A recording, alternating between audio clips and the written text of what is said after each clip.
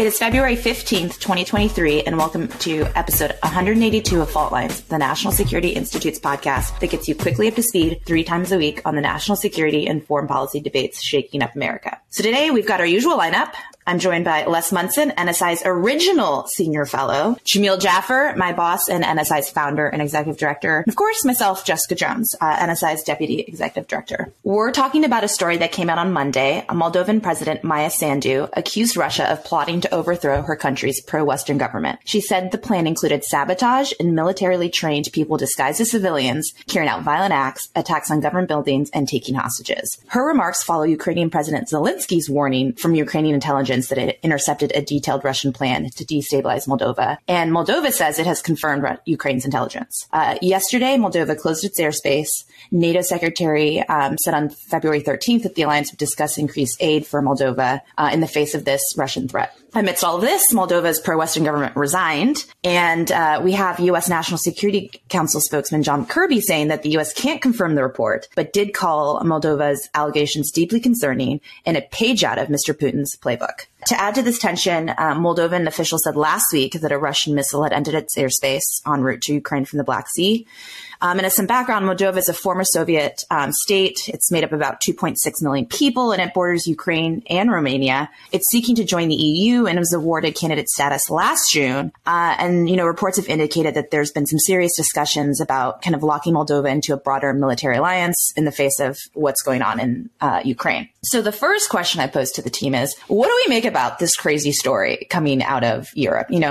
Do we believe it? How serious are, Russian destabilization efforts, whether it's in Moldova or former Soviet governments? Les, you seem interested. Well, Jones, I'm going to go ahead and jump in. I think this story is entirely plausible.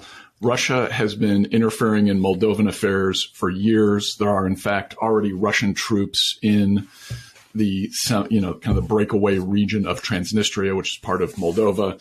So this is not new. This idea of Russian interference in Moldovan affairs is not new. It's been going on for a very long time. Of course, Moldova used to be part of the Soviet Union. This history goes back a long time.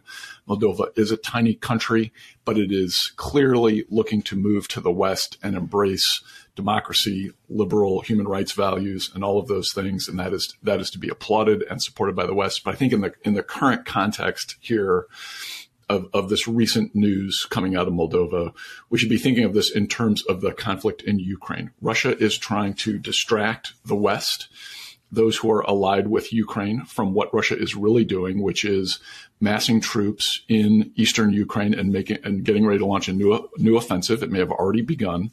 In an attempt to double down on the invasion from last year. So yes, we need to be concerned about what's happening in Moldova, but let's keep our eye on the ball on what's happening in eastern Ukraine. Look, I think Les is right that Russian aggression in this region is a real thing. It's been going on for years.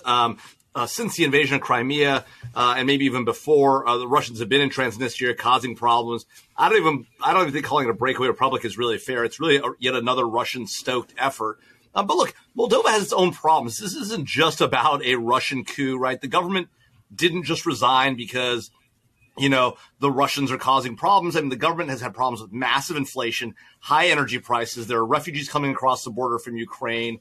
There's tons of stuff going on. It's Europe's poorest country. It's a tiny little country, 2.5 million people total. But it's also the poorest country. So while the president remains in place, the prime minister is being replaced by another presidential aide. So it's not like the government's fallen and we're not going to have another pro-Western government in Moldova going forward.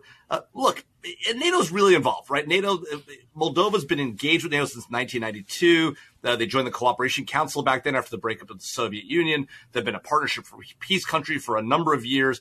Just last year, NATO committed a significant amount of money to resilience and those type of efforts, civil defense efforts in Moldova. So we're doing a ton in that country. To be honest with you, what we really need to do is to push back on Russian aggression in Transnistria, where it looks a lot like eastern Ukraine. And rather than being worried about these coup allegations that maybe are being spun up by a friendly government in Moldova, Zelensky, obviously, trying to get in the mix as well, right? I don't know whether it's true or not. It really doesn't matter. The Russians are the problem in Transnistria. We need to focus on that. Les is right.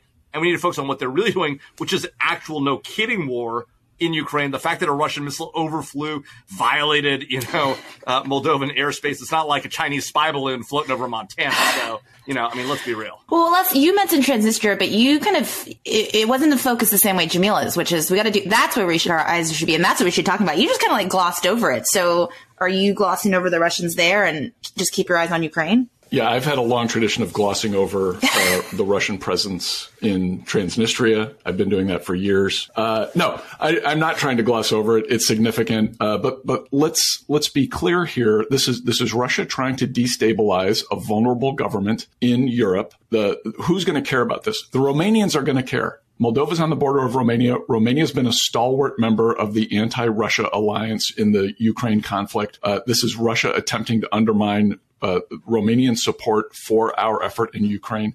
That's what this is about. Moldova for Moldova's sake is a concern. Don't get me wrong, but it is not in the top 5 list of U.S. national security concerns.